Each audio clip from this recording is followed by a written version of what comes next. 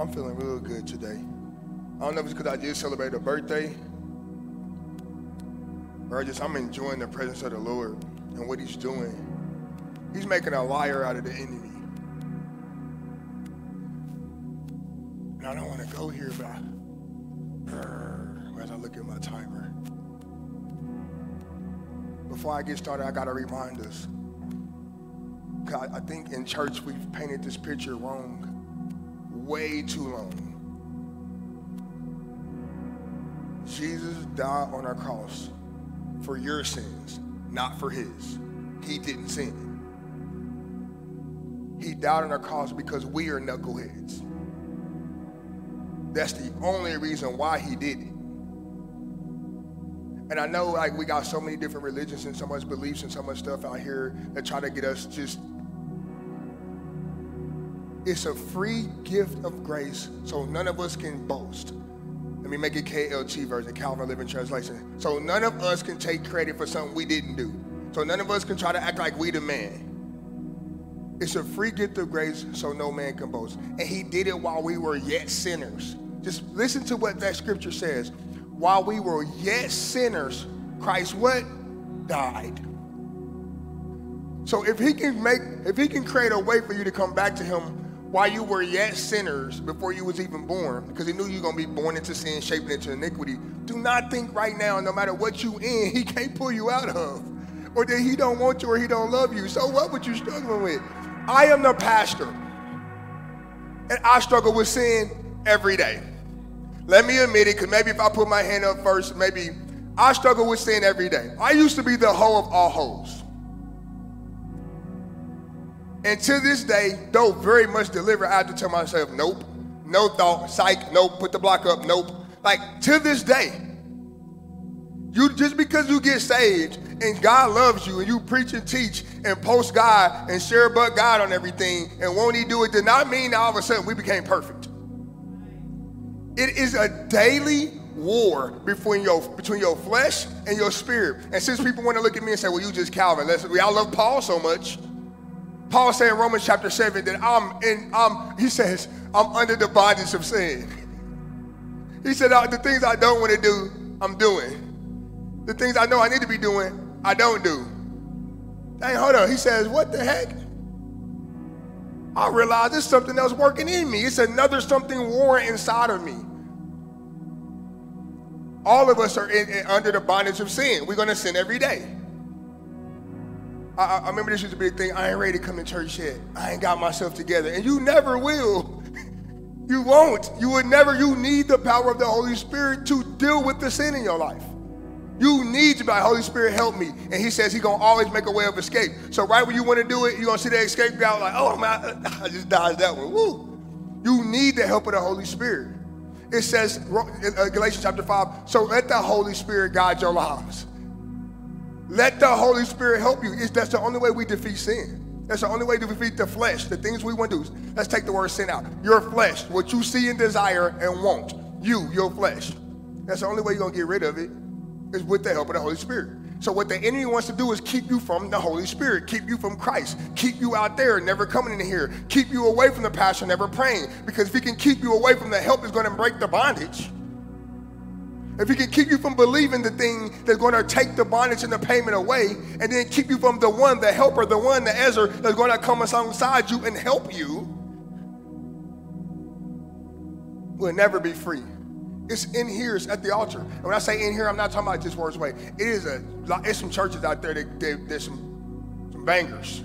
It don't have to just be here.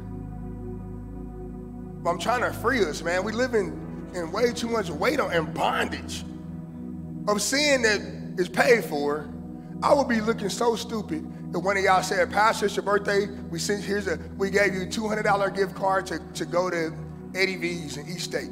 And I went there, ordered me a $70, $80 tomahawk, potatoes, everything, and ate it, then looked at the bill and started crying. The bill was $199.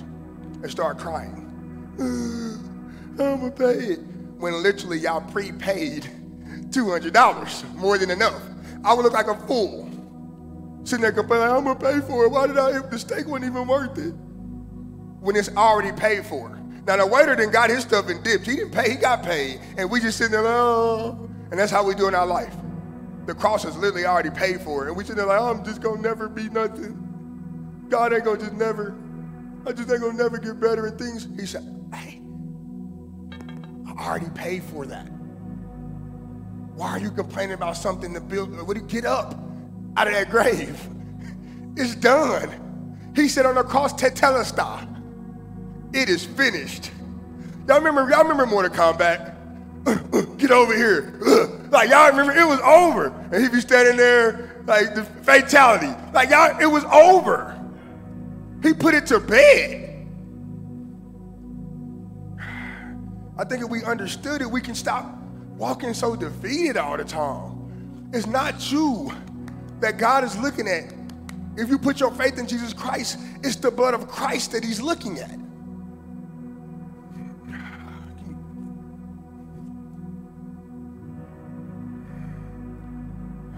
I need us to understand this cross thing, bro. Like, if we get it, and this is, I like to use this analogy. It's like if Jesus is this iPad, and y'all are all sinners, and I'm God, and I'm looking down on you like, oh, y'all going to hell. That's how I was. But then Jesus came into the picture, and he took on and blocked. And now when God looks at us, he only see the blood of his son. So now when you come to heaven, and you come to heaven, he gonna say, all I see is Christ on you. Okay, come on in. Because you're covered by, now this is what happens if somebody don't believe in Christ. You have to stand before a holy God, and you're dirty. And the Bible says, for the ways of sin is, but I hate when they leave it there, because I hear this argument all the time when people want to argue, sin throw you in hell. The wages of sin is death, baby. Don't stop reading. What's the other part? But the gift of God is what? It's a gift. It was free. When somebody give you a gift, that's free. If you got to pay for a gift, it's not free. The wages of sin is death, but let me add a conjunction in there for you. The gift of God is eternal life. So yes, sin put you in hell until Christ came in and covered you, until you put your faith in him. Now the only thing that can put you in hell is the fact that if you don't believe, because he's covering the sin, he's made a way to make you right with him without keeping the requirements of the law. Romans 6 says, because if it was all about keeping the law, we can brag. I kept 10 commandments, you kept 9, I'm better than you. And he'll be sitting there like, really? 9 and 10 ain't no different. Me, dirty is dirty. If you got an all white fit on, white shoes, white Stafford, you know, we used to wear Stafford. They wear Staffords anymore, polos, what they do now. All white pants, you dipped. And I came up to you, dipped my finger in some oil, and just poked you right there. I just messed the whole fit up. The whole fit is messed up. You're gonna go change your whole outfit.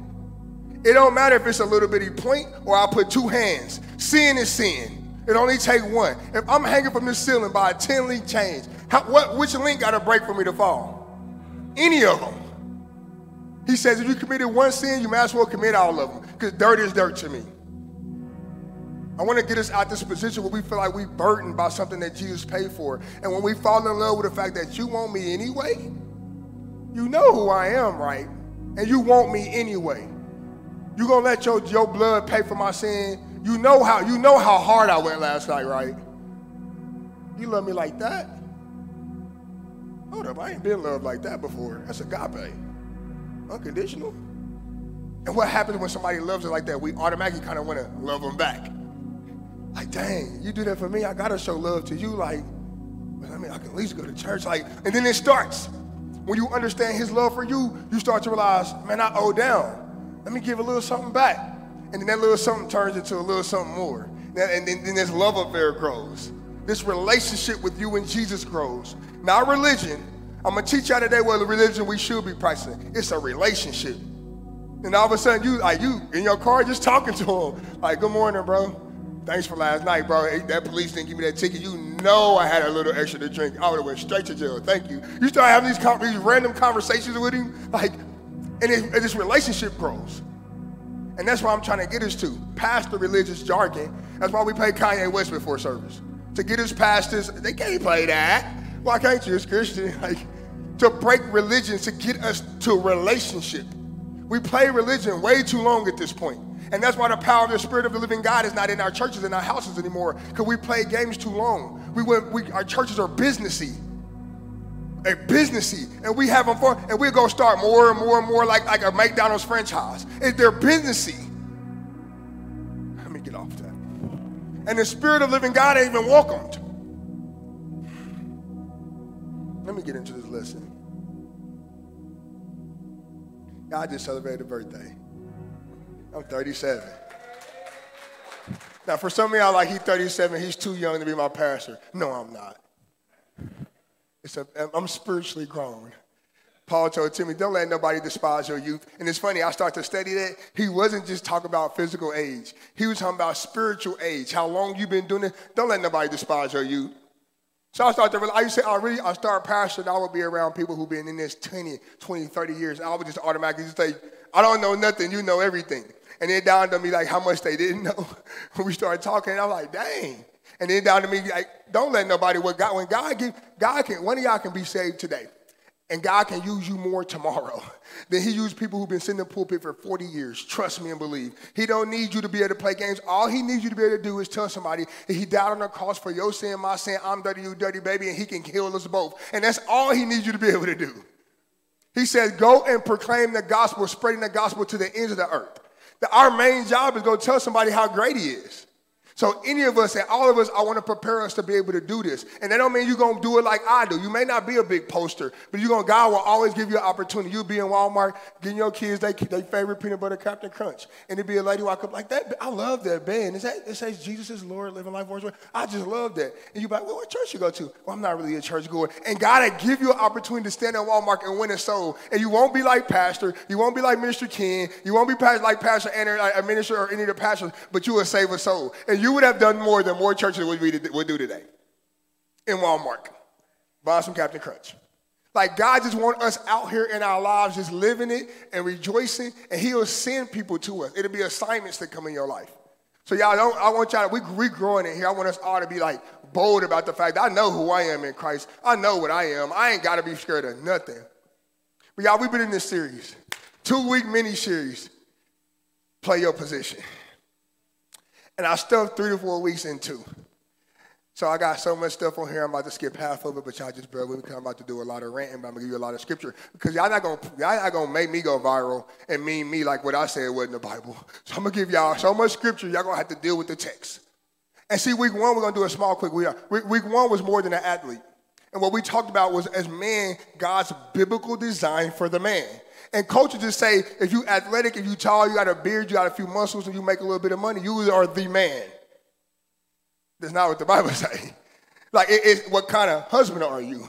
What kind of father are you? What kind of man are you to God? He literally put, when you looked at it, he put Adam in the garden for him. He put the woman with Adam for him. He put Adam for him. It's supposed to be a structure here. As we worship God and honor God, our woman and our wives are supposed to come behind us. And it's supposed to be a thing. It was a biblical design. And what God would show me, a lot of us just don't know it. We haven't been taught it. Facebook and TikTok taught us all about family. What was before TikTok? What was it? Do it for the vine? You ain't gonna do it. What was it? Like, all these social media has taught us how to be families, and we looked at what some superstar said and said, oh, I want my family like him. And we, instead of getting biblical and watching what the promises of God and lining our lives up with the covenants of God, we've missed it. So I'm trying to get us realigned, our families realigned, because we talked about last week. Strong marriages make strong families make strong communities strong churches states, countries. We're trying to start with the male and the female, the family, the marriage. It's going to bleed to the family. It's going to bleed to the church, and it's going to keep bleeding down to create a change. So we have to start there first. And I thought, let's end 2022 redefining marriage, redefining manhood, redefining womanhood. So in 2023, when you declare what you're doing for 2023, it lines up biblically, and God actually moves in it with you. Instead of, oh, y'all, this year, I'm changing, girl. I'm putting people out of my life. I'm deleting people. Delete year 2023 deletion. Like, we be coming with all this New Year stuff. No, line it up biblically next year. And I guarantee you, if you line 2023 up next year, it will be the best and best different year of your life. So that's what I'm trying to get us ready for. But today, I really want to get into today. Today it is, you are not a housewife. You're a helper. And y'all, this is what I'm kind of passionate about. Because culture, we got to stop letting culture define what a woman is. I am so tired, and it's starting to drive me insane. We have to stop letting culture define what a woman is. WAP, BBLs, boob jobs, show your curves, be brutal, be stand on your own, be like a man or better. And we applaud popping off.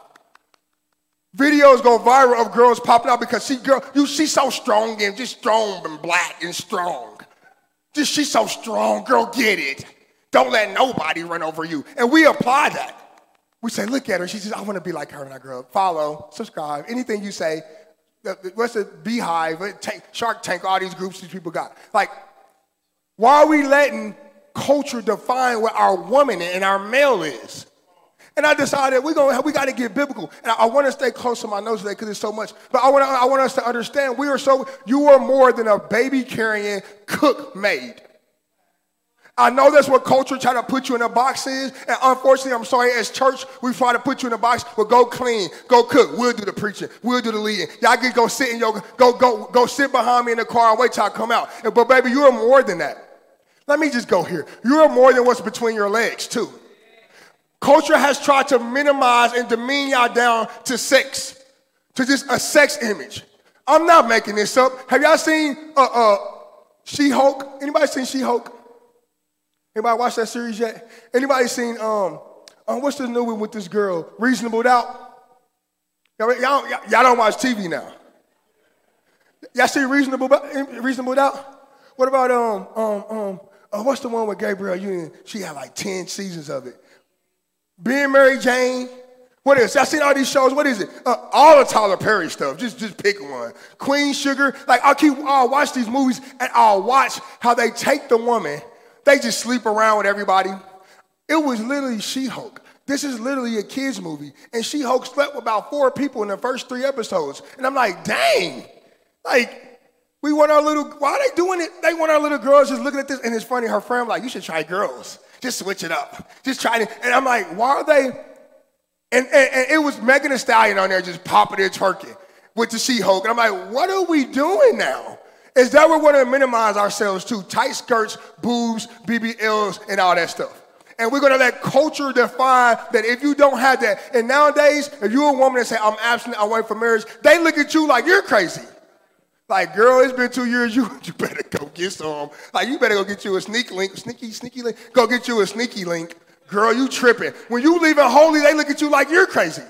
Because now it's normalized to be a hoe.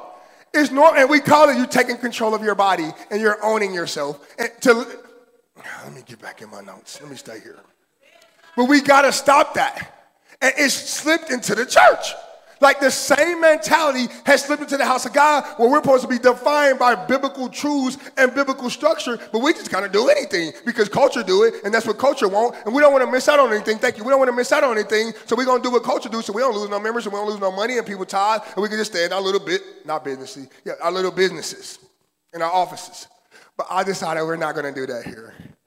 So I'm going to have to make y'all a little mad today. I'm going to have to make y'all a little happy. I'm going to sprinkle a little bit of both because I know I may get on y'all nerves today. But I promise you, if you embrace the word of God for your life, it will change you. I'm saying a couple of extremes here. The first extremes I'm saying, be like a man or be better. Pop off. Be rude. MMA fight, be masculine, be brutal. Like, it's funny, I was talking to Pastor today, he said it's funny that the standard that women have now is really not even the standard for men. I'm like, wow. He said, don't care about your virtue, just do whatever. Then I'm saying another extreme, the second extreme, be under a man's rule or stone.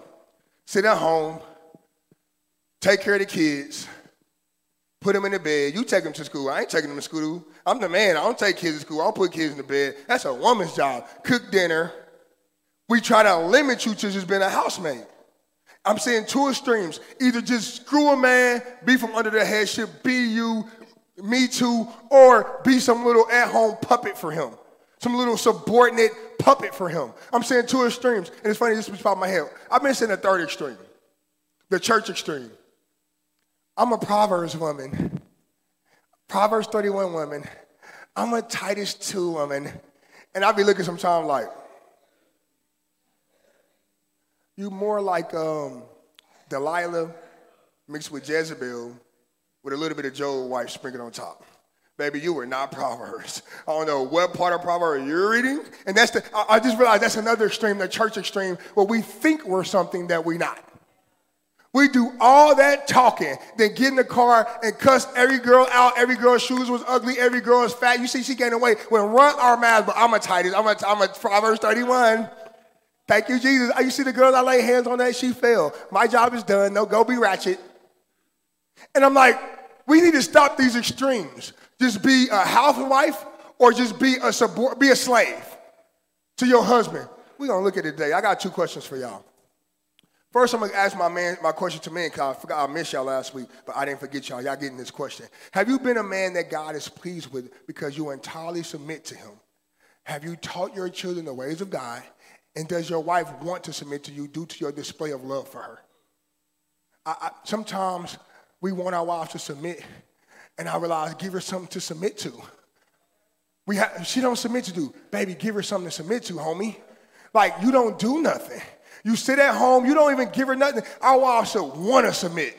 Like, bro, you know how he take care of me? Whatever you want. They should want to submit to us. Give her something to submit to. It's funny because we try to win people to Christ because he gives us something to love about him. I died on the cross for you while you was yet a sinner. For free. You owe me nothing. But to now accept me, love me, and live holy. So now what it is like he gave us something to love.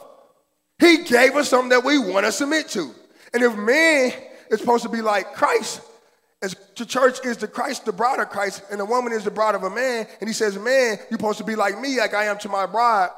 Give her something to submit to. Give her something to sit in the beauty shop bragging about what her husband did, how he loved her.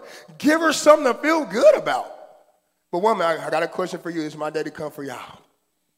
Have you been a woman that God is pleased with because you entirely submit to your husband? You have been a gentle, slow to speak woman that has assisted your husband in teaching your children the ways of God, and your husband is free to love you without having dealing with your pettiness. Because sometimes it's not the man. And I'll be on their head like 97% of the time. Oh, but them 3% of y'all are horrible. Boy, y'all the most pettiest. And he be trying to be loving and be trying to be gentle, and y'all just petty, and y'all rude, and y'all run y'all mouth, and y'all nag, and act a pure fool with him. And drain him out. And what you don't understand is the enemy is not attacking you. He wants him. But he's getting you to get to him. So you're the highway to the husband when you're supposed to be the helper. He can come get to your husband any day through your silly mouth. Because he know if he come home tired, and if he walk past, and if you and got an attitude that day, you in your feelings. He like, I just want a nap. And he's like, you gonna run your mouth. He said, he's saying, boo, be slow to speak. Be gentle with your words. And see, now I got to give you some scripture because I think I'm making this stuff up. I'm just going right into point 1 because I'm on all time. What is the role of wives and the women? What is the role of wives and the women? And honestly, let me start here. I got to apologize. I'm sorry us as men has been too weak to lead. And I thought as I studied this, I need to be sensitive a little bit here because now y'all have to deal with so much because there's been a lack of manhood in your life. See, daddy was supposed to stay your covering until husband came. And sometimes when you turn 18, daddy decided he don't want to cover no more. Sometimes when you 13, daddy decided he don't want to cover no more. Sometimes daddy ain't covered when you was 3, and you went through your whole life with no covering.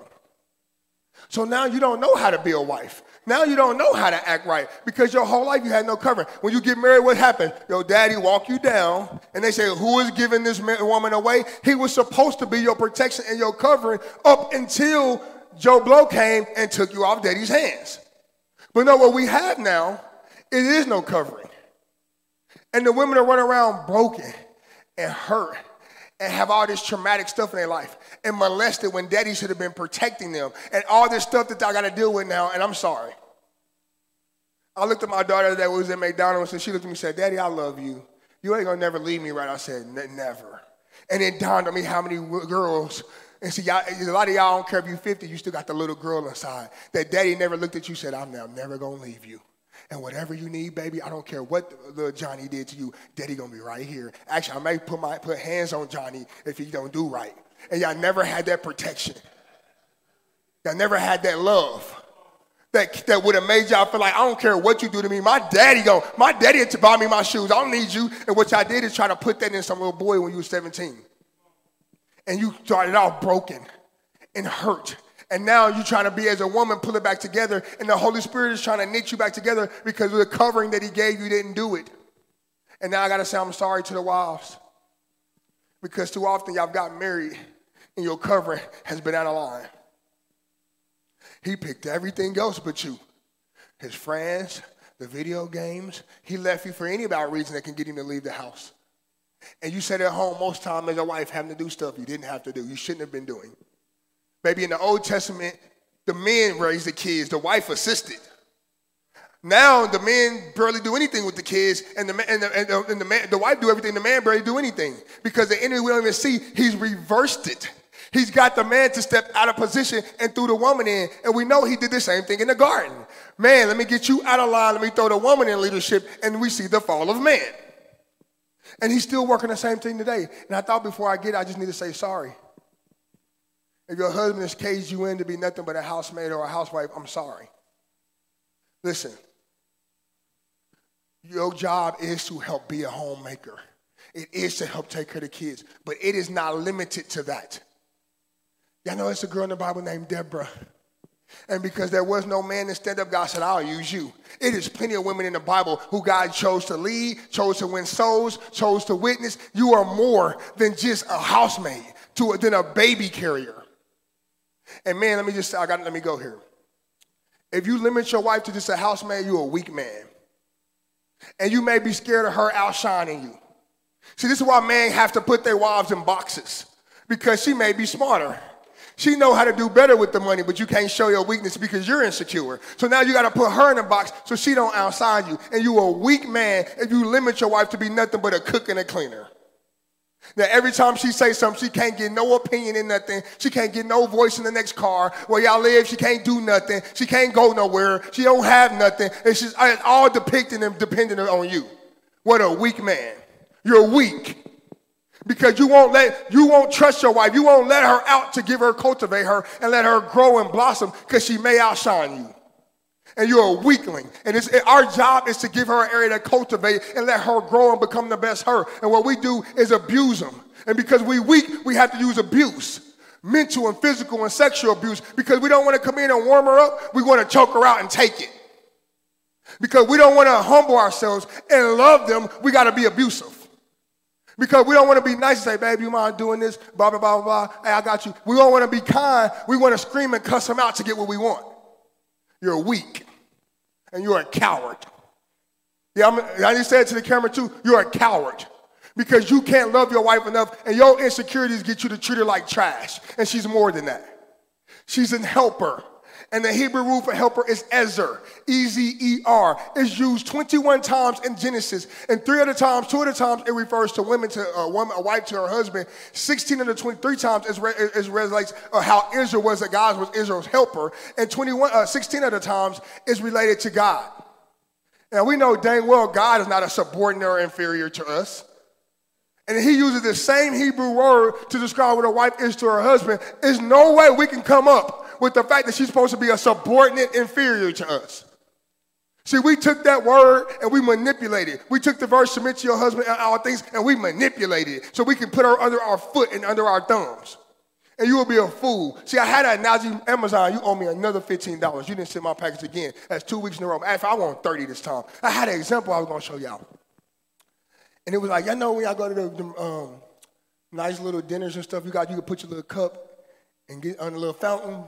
So I ordered this big old fountain. Now I'm going to fill it up with some type of juice. I'm going to sit up here and drink something too because I know I'm going to be thirsty. My mouth's going to be dry. But I don't have it here. So I'm just imagine it's here. And on the tower, it's a 3-tier tower. And at the top, the juice come out and overflow. And see, at the top, there's God. He says, I'm provision. Then it flows to the second level. And that's the man, right? But then it flows drink. And it down to me. Now, it says, he didn't make Eve in the garden first and say it's not good for you to be alone. He made Adam first. And he looked at him like, it's not good for you to be alone. Let me make you a helper. And what the real definition of Ezer is an assistant, somebody to come alongside you in your time of need. And trust me, y'all, we're going to need them. Listen, We cry more than women most time. Let's be real. Testify, cry baby. And sometimes, because we pin it up, but sometimes we just want to go and hug her and cry. And what we don't understand is she's designed for it. If we would do it in love, she's designed to come alongside of us in our weakness and help us like God is. He put us here, and when we get weak, he comes along. He's an Ezra. He comes alongside of us and helps us in our weakness. And that's what the wife was designed to do. He said, man, it's not good for you to be alone. You are not okay by yourself. Let me make you somebody to help you with what's going to come in your life. And that's what God is trying to do. Give me that picture. I want to show y'all some situations. Pick one. The man is the foundation. And the woman is the house. Now, if Christ is the foundation for the church, and God says the man and Christ are the same one when it comes to marriage, we're the foundation, man. Now look, the wife can't do it without the man, and the man can't do it without the wife. Anybody want to live there? It's nice. It looks real strong. It's going to be a fat house. But I don't want that. Ain't nobody on Facebook like, look at my foundation. Ah, it's so nice. They ain't sitting there with their kids like, new foundation, moving our beds in.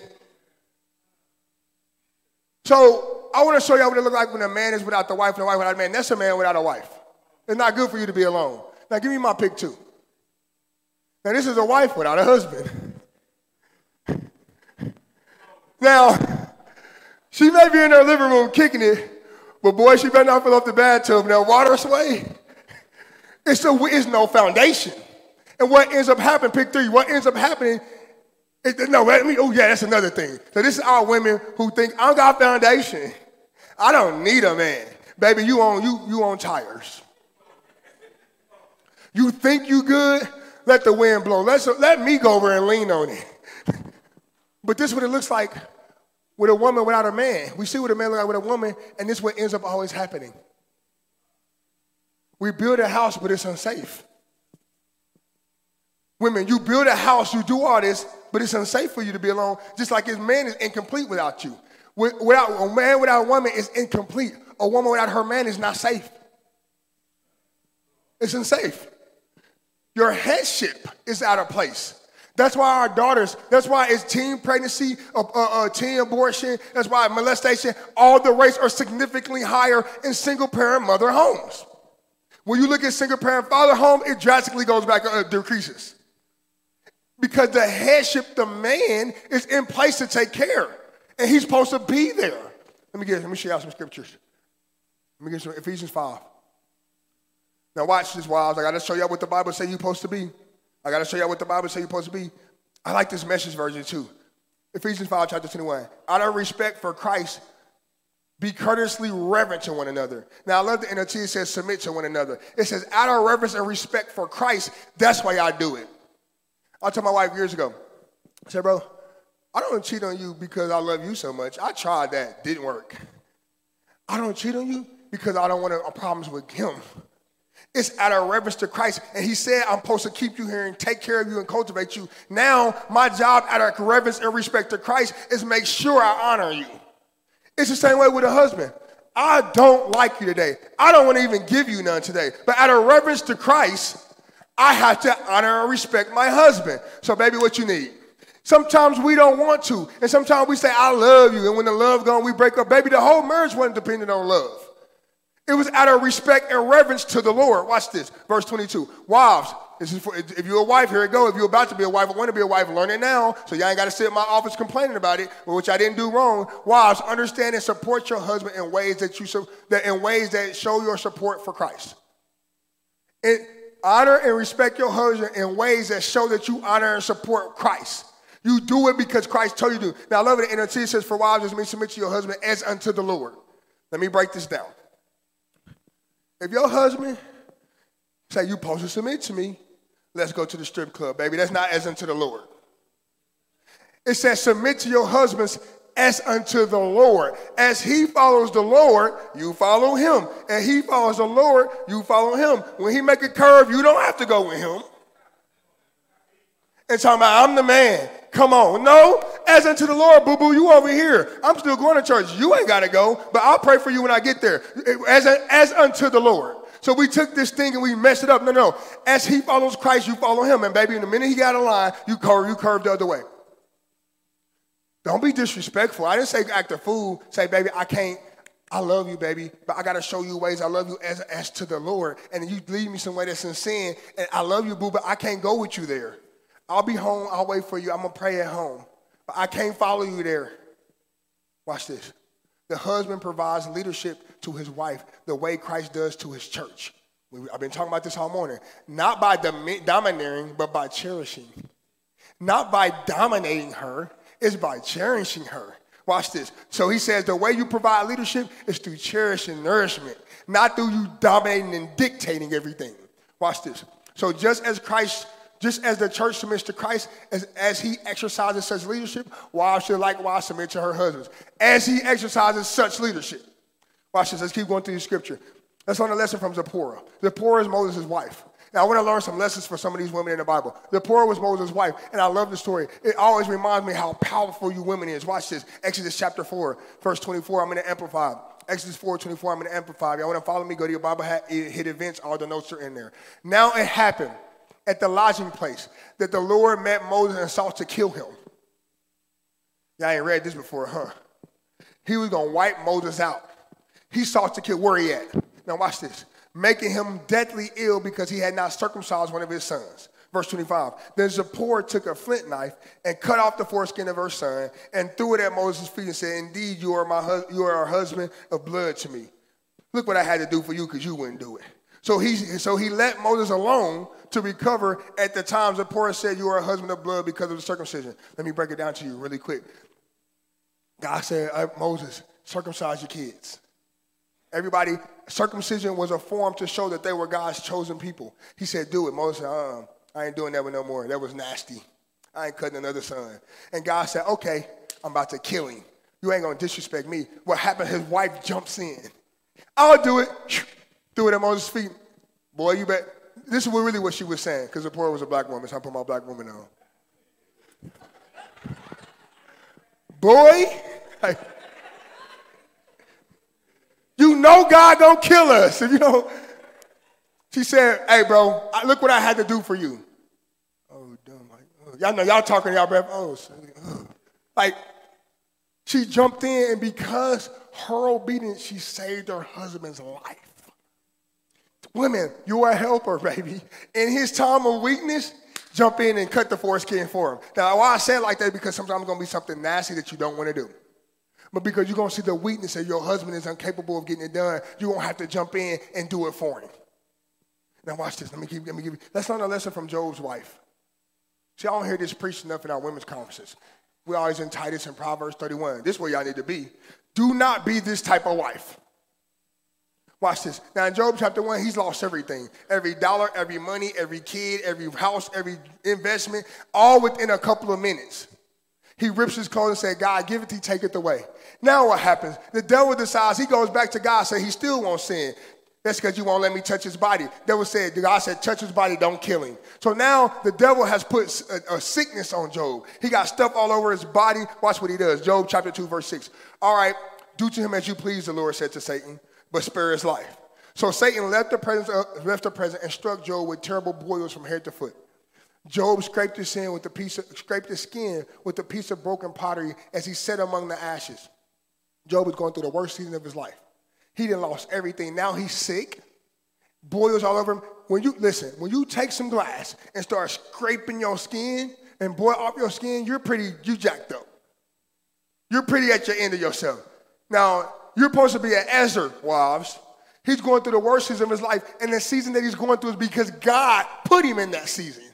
This is not a season because he went out in the club and did something stupid, and now he at home. God put him in the season, and she knows her husband was holy, and she watches her husband she's watching her husband go through God's testing.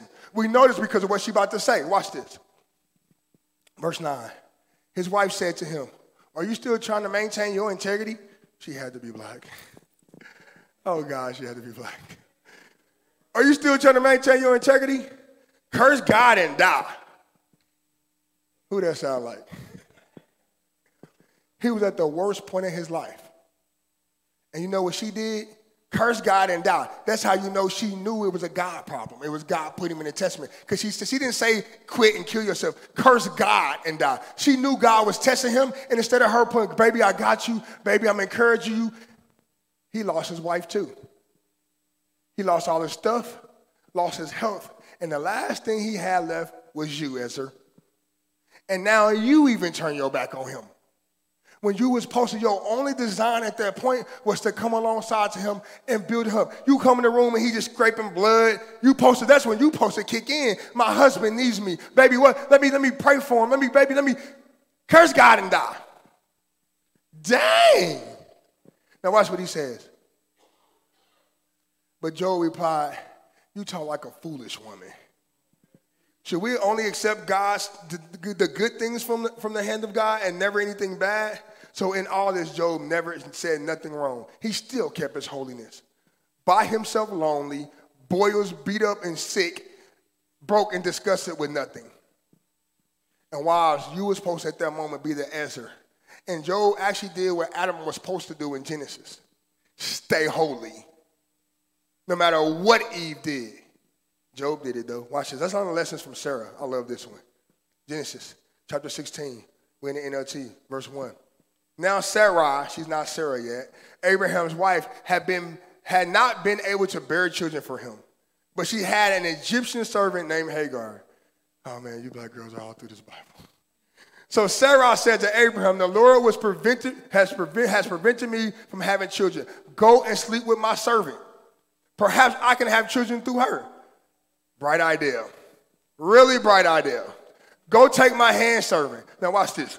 And Abram agreed with Sarah's proposal. I'll bet you did. So Sarah, Abraham's wife, took Hagar, the Egyptian servant, and gave her to Abraham's wife. This happened 10 years after Abraham had settled in the land of Canaan. He already had the promise of God. In other words, he knew better. He already had settled. God already told him, I'm going to make you a great nation. You know better. Why would you step out of my will? Wives, here we go, just like Eve in the garden coming up with bright ideas. Here we go, just like Job's wife coming up with bright ideas. And instead of him staying holy, so Abraham had sexual relations with Hagar, and she became pregnant. But when Hagar knew she was pregnant, she began to treat her mistress Sarah with contempt. Now watch Sarah. Then Sarah said to Abraham, this is your fault. No, boo. You brought her to me. Don't blame this on me now. Watch this. This is all your fault. I'll put my servant into your arms, but now she's pregnant, she treats me with contempt. The Lord will show who's wrong, you or me. And I was reading that like, why in the heck would she come at him like that? Sarah never wanted Abraham to take Hagar. She brought some of y'all wives, y'all know I'm telling the truth when I'm about to say, y'all come up with some bright idea, but you really don't want him to accept it. You're looking for him to validate, no, baby, what the Lord said, I got you, relax, baby, the baby's coming. You're looking for him to be a man and lead you and encourage you. You don't really want him to take your handmaiden. That really wasn't what you were trying to do, but you just said something stupid so you can get your husband to be a man, to be a leader. She didn't really want him to take her maid. What she wanted was her husband to reaffirm her, you brought us here. You said he's making a great nation of us. You said this God you let us out from our home was going to save us. Where he at? So you come up with a bright idea because Abraham was supposed to stand tall. But he didn't. Women, stop with the manipulation. Now, as I want us to learn lessons from Sarah and Job's wife and them, let's start with the manipulation. I'm saying this too often too. Let's go to Judges chapter 16. Then Delilah pouted. How can you tell me I love you when you don't dare share your secrets with me? You made fun of me 3 times now, and you still haven't told me what makes you strong. She tormented him with nagging day after day until he was sick to death of it. And I've heard girls say, I'm your first ministry. Just manipulating him. He's trying to honor God. He's trying to do what he's supposed to do. You're supposed to be with me. It's manipulation. It's manipulation. All she wanted to do was getting what she wanted out of him. It had nothing to do with what was holy. It had nothing to do with being a helper. All she wanted to do was manipulate. Watch this. Proverbs chapter 17, verse 27. Y'all know it. NLT, verse 15. A quarrelsome wife is annoying as constant dripping on a rainy day. Stopping her complaints is like trying to stop the wind or trying to hold to something with greased hands. Stop the manipulation and the nagging and complaining to your husbands. Y'all have no clue sometimes what they have to deal with. And this is the part where I gotta be a sensitive husband. Y'all have no clue sometimes the attacks that come on us. Listen, the whole fruit thing in the garden was not about Eve. It was to mess up the man. Remember, Eve was the helper to man. Man was supposed to honor God. She got to Adam through him. The whole thing was the man. And you don't know when you start to do this, it's an attack. You're aiding the attack on him. The minute he's at an utter fall of man. And you got to start understanding when these doubts come to your mind and the devil try to tempt you, no. It is a trick to get the headship. It's the same way in the body of Christ. Sometimes I put certain people around me because as I carry this vision and we grow and God puts us forward, I need to watch who's around me. Because the attack is not on me. It's about what God, the vision and the ministry God has put on his house. So I have to watch who's around me because God can use people to get through them to me. Just like he used a wife to get to her husband. We have to understand what our job. Stop with the manipulation and the nagging him. You know the things that God, listen, I told my wife before, I said, listen, you got it easy. It seems hard, but all you're supposed to do is submit to me. The Bible don't even tell wives to love their husband. It says honor and respect them. That ain't that hard. None of y'all even like y'all boss, but let him come in and actually do something. Yeah, I got it. We're tasked with loving you as Christ loved the church. Now, that's a dang handful. I said, you got it easy. If you can come in your headship and say, baby, what's for dinner? Tacos. Okay, well, I need something for God. I got to go on a 6-week fast. I said, you got it easy. Just submit and just honor me and listen to me. You can come get a verbal instruction from me any day. Text, talk, FaceTime. If I want to get in FaceTime with God, I got to go park myself for 2 hours and get in his prayer. You got it easy. You just got to respect me. I got to love you as Christ loved the church. Be extremely forgiving, extremely forgive and forgive, extremely patient. I got to save, sanctify, and satisfy you. I got a handful. You got it easy. And women, to be honest, y'all got it easy. It only feels bad because of bad headship.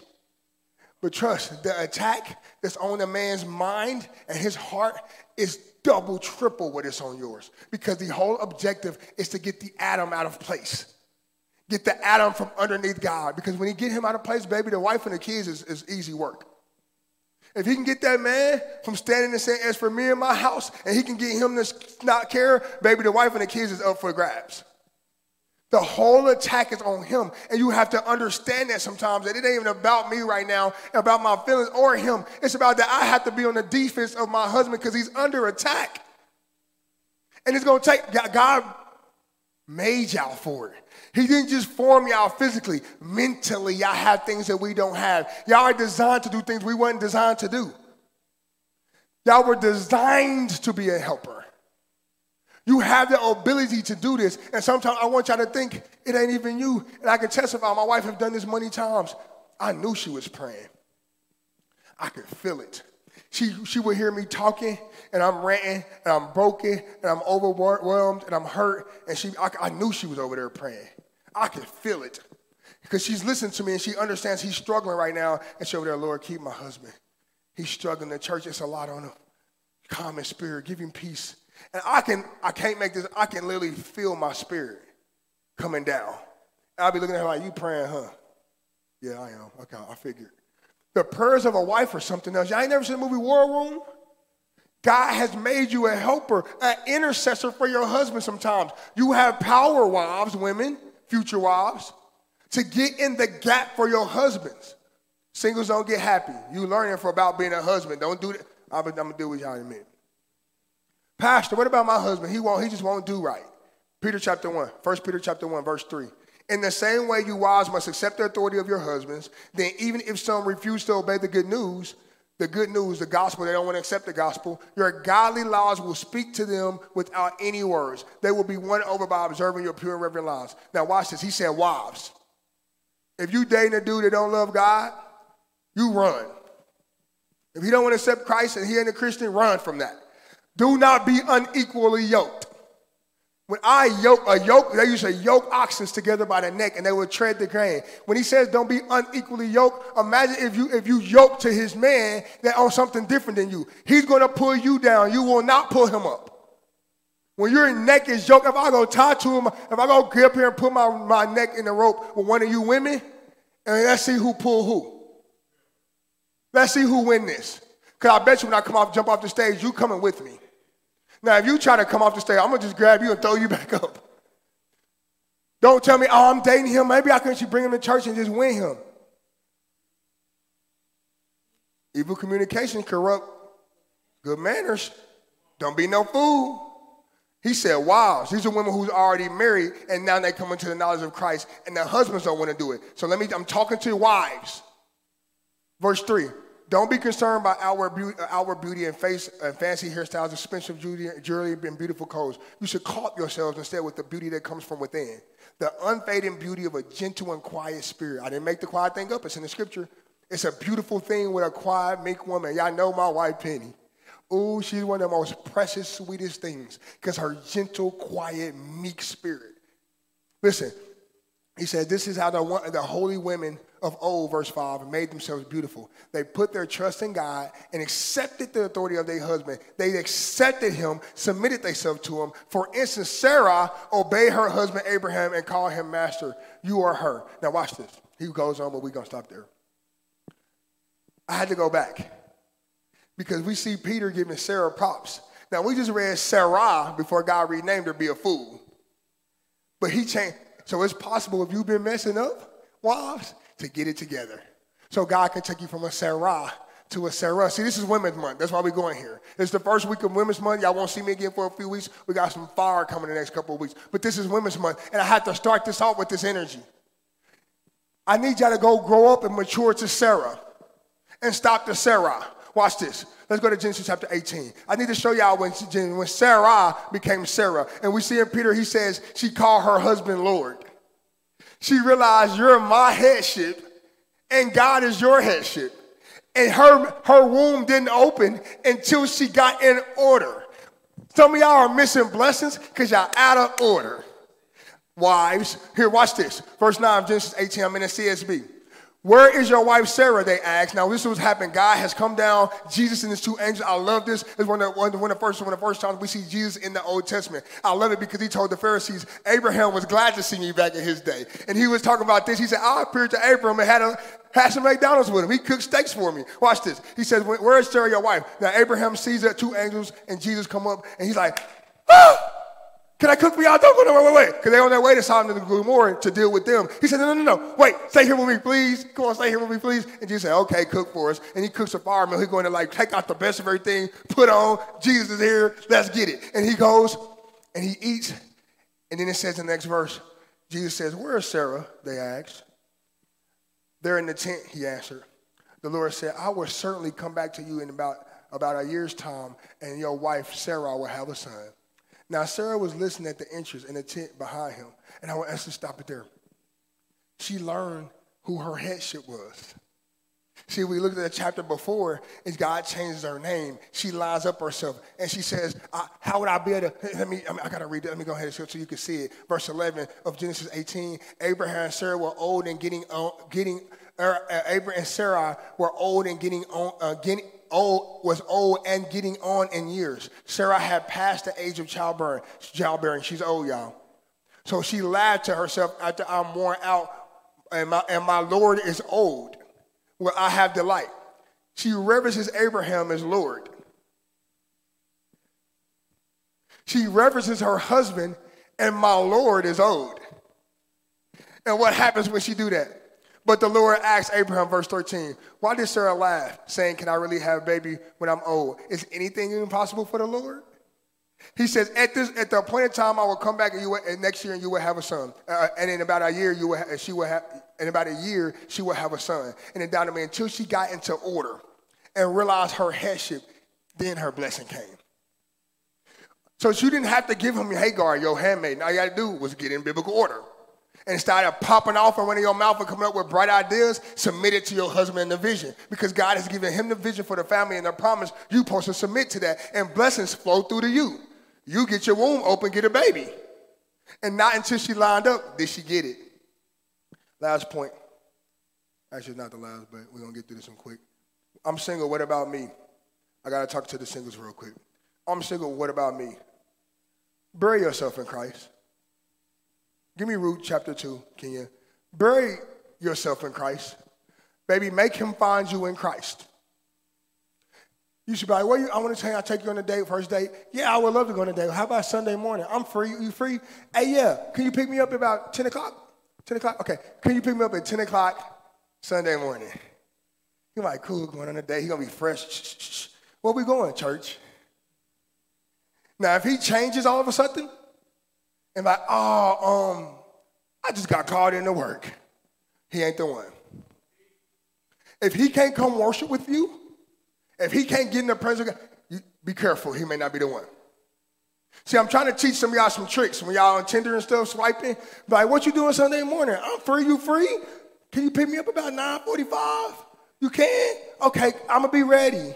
Dress up a little bit. Where we going? Get in like church, 10306 Blue Ridge, and see how he act then. Is it real? See how he's responding then. Because then you're going to get to see what's in him and what's his purposes. Give me that. Give me Ruth 1. Give me 1 through 12 quickly. 1 or 2? 1 through 12. Now there was a wealthy and influential man in Bethlehem named Boaz, who was a relative of Naomi's husband Elimelech. One day Ruth the Moabite said to Naomi, let me go out into the harvest fields to pick the stalks of grain left behind by anyone who is kind enough to let me do it. Naomi replied, all right, my daughter, go ahead. So Ruth went out to gather grain behind the harvesters. And as it happened, she found herself working in the field that belonged to Boaz, the relative of her father-in-law, Elimelech. While she was there, Boaz arrived from Bethlehem and greeted the harvesters. The Lord be with you, he said. The Lord bless you, the harvesters replied. Then Boaz asked his foreman, who is that young woman over there? Who does she belong to? And the foreman replied, she is the young woman from Moab who came back with Naomi. She asked me this morning if she could gather grain behind the harvesters. She has been hard at work ever since, except for a few minutes rest in the shelter. Boaz went over and said to Ruth, listen, my daughter, stay right here with us when you gather grain. Don't go to any other field. Stay right behind the young women right here with me, working in my field. See which part of the field they are harvesting and then follow them. I have warned the young men not to treat you roughly, and when you are thirsty, help yourself to the water they have drawn from the well. Ruth fell at his feet and thanked him warmly. What have I done to deserve such kindness, she asked. I am only a foreigner. Yes, I know, Boaz replied, but I also know about everything you have done for your mother-in-law since the death of your husband. being faithful. I have heard how you have left your father and mother and your own land to live here among complete strangers. May the Lord, the God of Israel, under whose wings you have come to take refuge, reward you fully for what you have done. Ruth was content, trusting God, doing what she was supposed to do. She wasn't trying to get Boaz's attention. She wasn't wearing short skirts in the field like, there you go.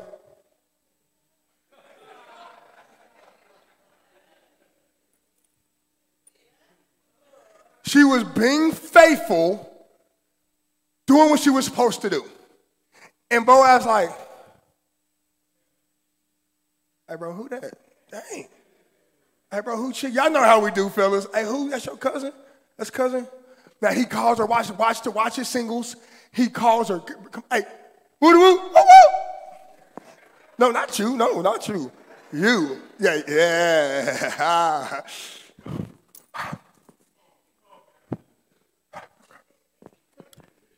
Hey, how you doing? What's your name? Yeah. He asked about it. He went and did his research. He went all through her Facebook pictures, asked about her stepmom, everybody.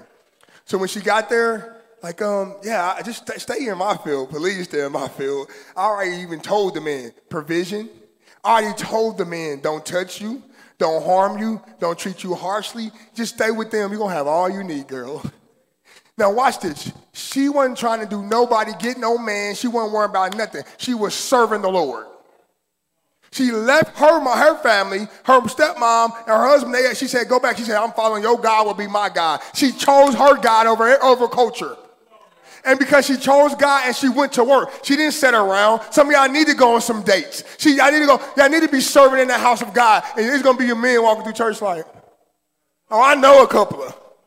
Then he got peeped out because they were serving and somebody peeped like, oh, she sound good. What's she singing over there?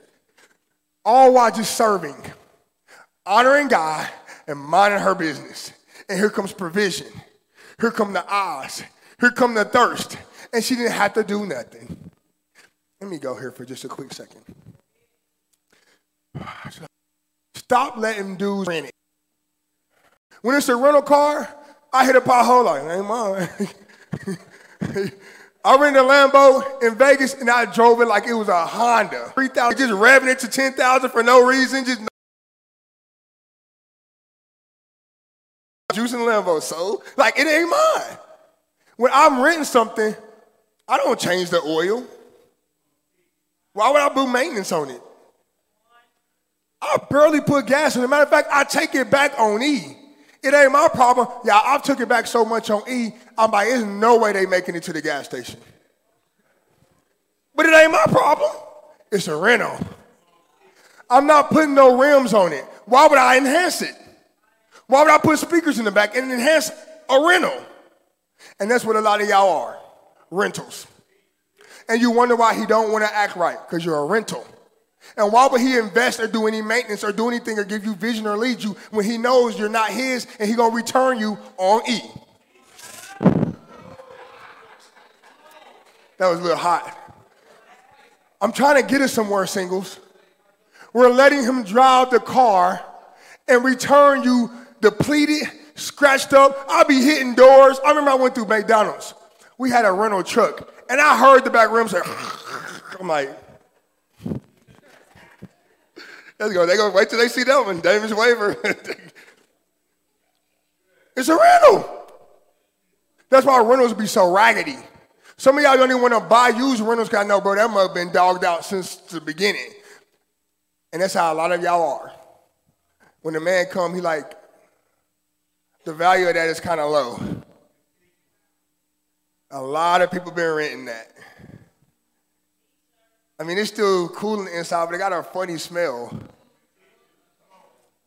The seats kind of, when you turn, they don't even hold you no more. And y'all end up broken and battered and bruised because I kept letting everybody get a rental for a small fee. And you was worth so much more. Make him buy it. Baby, if you ain't going to run your credit and let me see what your credit like and own this and pay a monthly, you don't need it. Is that good enough? Can y'all get me there? I know, kids. Okay. Just want to, listen, y'all better go out here and slay. Get your lashes and your lace fronts, y'all better. But make him admire your sexy. He don't get to get it. Make him be drooling over you. And you buy, yep, buy it. You can have it if you buy it. I will give it to you twice a day if you buy it. Make him buy it. Y'all better go out here and slay. Look good. Sit up there like, take y'all pictures like, I know what y'all do. Slay. God, you don't sit around like, I'm a church girl. We don't do that. No, you go out there and you better look good. Well, how you going to get a husband? You better look good. You better be out here carrying yourself well and knowing you look fine. Yes, that's how. Glean away. Just be gleaning, just shining and gleaning. But don't let him rent it. Make him buy it. Last point. And I know we're going to go a little long these next 2 weeks, but I had to switch a lot into a little. It's our last one. What is the role of a mother? Mothers, y'all special. Like, it'd be 300-pound men screaming, mama, like screaming for their mama. What was that? I'm going to get you, sucker. Mama! Like, the first thing we scream is, want our mama. I remember I seen a video of something that went viral, a dude that got shot or something, and he screamed for his mama. I'm like, bro, yo, mama, I thought you was hood. Like, yo, mama, bro, y'all special. God has put something special out. There's a special connection between you and that baby. There's something special there. I just got to give you a little bit of scripture for mothers. Titus 2. Titus 2, I'm going to improvise. Verse 3, we're going to be done in about 5 minutes. Older women, similarly, are to be reverent in their behavior. Now, it was weird to me that Paul would write this to Timothy Because we see it in our churches today. Not malicious gossipers, nor addicted to wine. And I'm like, dang. It'd be like, if you think about our old churches, what the old women are known for? Gossip. Always running their mouth gossiping. Like, why would he tell him that? This is nothing new. It was the same way back then. Because we don't let our women serve in their capacity and their anointing. They just sit around and gossip. Watch this. He says, teaching what is right and good, so they may encourage the young women to tenderly love their husbands and children, to be sensible, pure, makers of the home where God is honored, good natured, being subject to their own husbands, so that the word of God would not be dishonored. Subject to your own husband. Some of y'all are more honorable to y'all bosses than y'all husband. Y'all husband say, can you run and get lunch? Yes, sir. Like, I got it. Baby, can you go grab some lunch, make a sandwich? No, do your own sandwich. Some of y'all honor y'all husbands more than y'all honor y'all own husbands. Y'all bosses more than y'all honor y'all own husbands. And it's a shame before God. Watch this. One of the main purposes of the woman is to be a homemaker. God bless you. What about I'm a single mother? It's for the single moms. My heart always goes to y'all. Watch this, 1 Kings chapter 17. 1 Kings chapter 17, verse 8. Then the Lord said to Elijah, go and live in the village of Zarephath near the city of Sidon. I have instructed the women to feed you. Now, mind you, Elijah's by the brook of Kerith. God, the Bible says he's by fresh water, and the ravens brought him food every day. But the Bible said the Kerith brook dried up, and the ravens stopped. So God purposely stopped providing for the man of God and sent the man of God to a widow. This is by design. Keep up with me. I'm going somewhere. So he went to the Zarephath. As he arrived at the gates of the village, he saw a widow gathering sticks, and he asked her, would you please bring me a little water in a cup? As she was going to get it, he called to her, bring me a little bite of bread too. But she said, I swear by the Lord your God that I don't have a single piece of bread in the house, and I have only a handful of flour left in the jar, and a little cooking oil in the bathroom of the jug. I was just gathering a few sticks to cook the last meal. Then me and my son would die. She said, we on our last meal, buddy, and you want my last food? Now watch this. But Elijah said to her, don't be afraid. Go ahead. Do just what I've asked, but make a little bread for me first. She kept her God first. Watch this. Then use what's left to prepare a meal for yourself and your son. Verse 14. For this is what the Lord, the God says. There will always be flour and oil left in their containers until the time the Lord sends rain and crops again. So he did as Elijah said, and she and Elijah and her family continued to eat for many days. There was enough flour and oil left in the containers just as the Lord had promised Elijah. Single women, keep God first, single mothers. And if you keep them first, I know it's not a lot. Listen, she said, we're going to cook our last meal and die.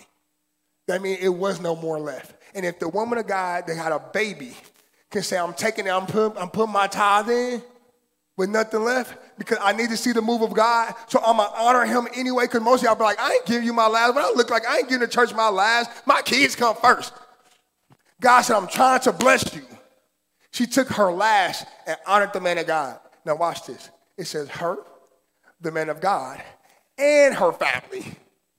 Hey, for me, when we keep him first, God could have kept taking care of Elijah without the woman of God, but he dried up what was happening over there to move him so she can get part of the blessing, the supernatural. If ravens just come dropping off breakfast, lunch, and dinner every day, that is supernatural. And he dried that up so she could partake in the supernatural. Watch this. 2 Kings chapter 4. One day the widow of a member of a group of prophets came to Elisha and cried out, my husband who served you is dead, and you know how he feared the Lord. But now a creditor has come threatening to take my 2 sons away. She's a single mom. Her ship is gone. I'm going somewhere. I need y'all to stay with me for this. Tell me what to do.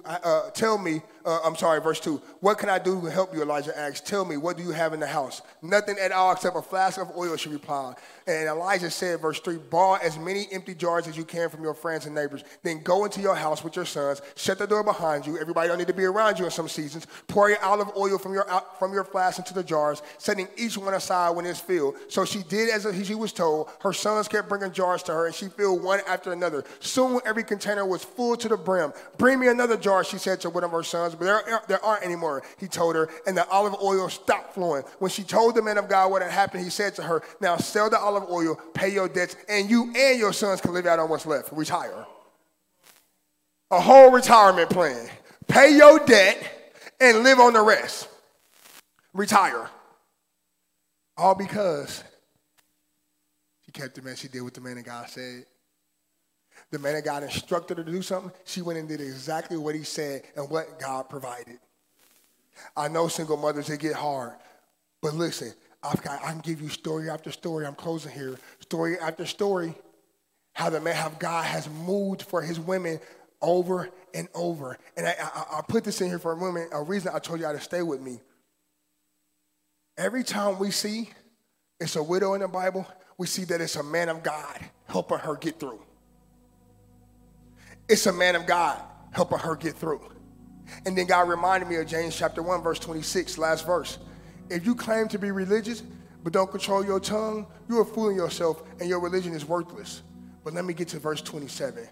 Pure and genuine religion in the sight of God, the Father, means caring for orphans and widows in their distress and refusing to let the world corrupt you. Church, it's our job when the man is not there, when the single mother has no covering, when the kids have no daddy. That's the church's job. He said, y'all want to be so religious? This is the religion I want. Take care of the widows and the orphans. They have no headship. So church, be their headship. Cover them. When the fathers won't do what they're supposed to do, church, step in. When the kids ain't got nobody in their football game, church, step in. It's what they did in the Bible. Elijah and Elisha, his pupil, his young Juggernaut protege. He says, we see the same thing happen. Every time a widow is in need, the men of God helped. Every time a widow is in need, the church helped. He said, that's the religion I accept. He said, if you want to be religious, do that. Be headship for the ones who don't have it. I just want to kick off Women's Month and just remind y'all, women, you are more than just, man, know who you are. God just made it, man. He took his time with you. Stop letting this culture define. And I bring up WAP so often because that song broke my heart. When you listen to the lyrics, I'm like, dang. And it had like 50 million views. And I'm like, and like 200,000 likes on the video. I'm like, and we with this? We're cool. We're okay with this being the standard. Be a sex image and get your college paid for and get your bills paid for and degrade yourself down to nothing to get it. But if you degrade yourself down to nothing, don't worry because you're in control of your life and yourself. Go home and cook for your husband and keep your mouth shut till he speaks. And don't talk too loud, he may smack you. And we have literally let women sit under this for decades and thinking that's the proper way to be. And we try to teach our young girls, you better go home and do what you're supposed to do. How many movies have you seen where the older women have encouraged their young daughters, you better go home and cook for him and do what he say or he gonna get you. I remember when the Tyler Perry movie, he was beating the mess out of her.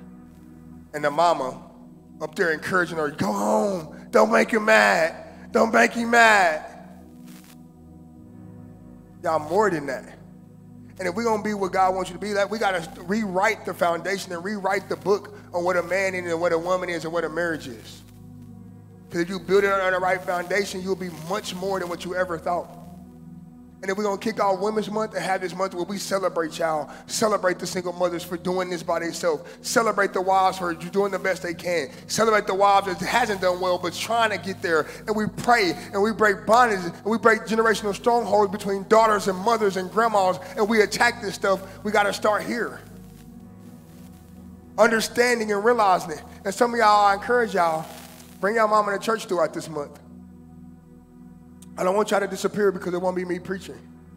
I'll strategically place people up in this pulpit for the next 3 weeks that I know got a word for y'all and a testimony for you. And if you really want to come, women, and start to uproot this stuff up out of y'all, then you need to start here. You know, I can't end the service without this. It's my favorite part of service. If you have never confessed Jesus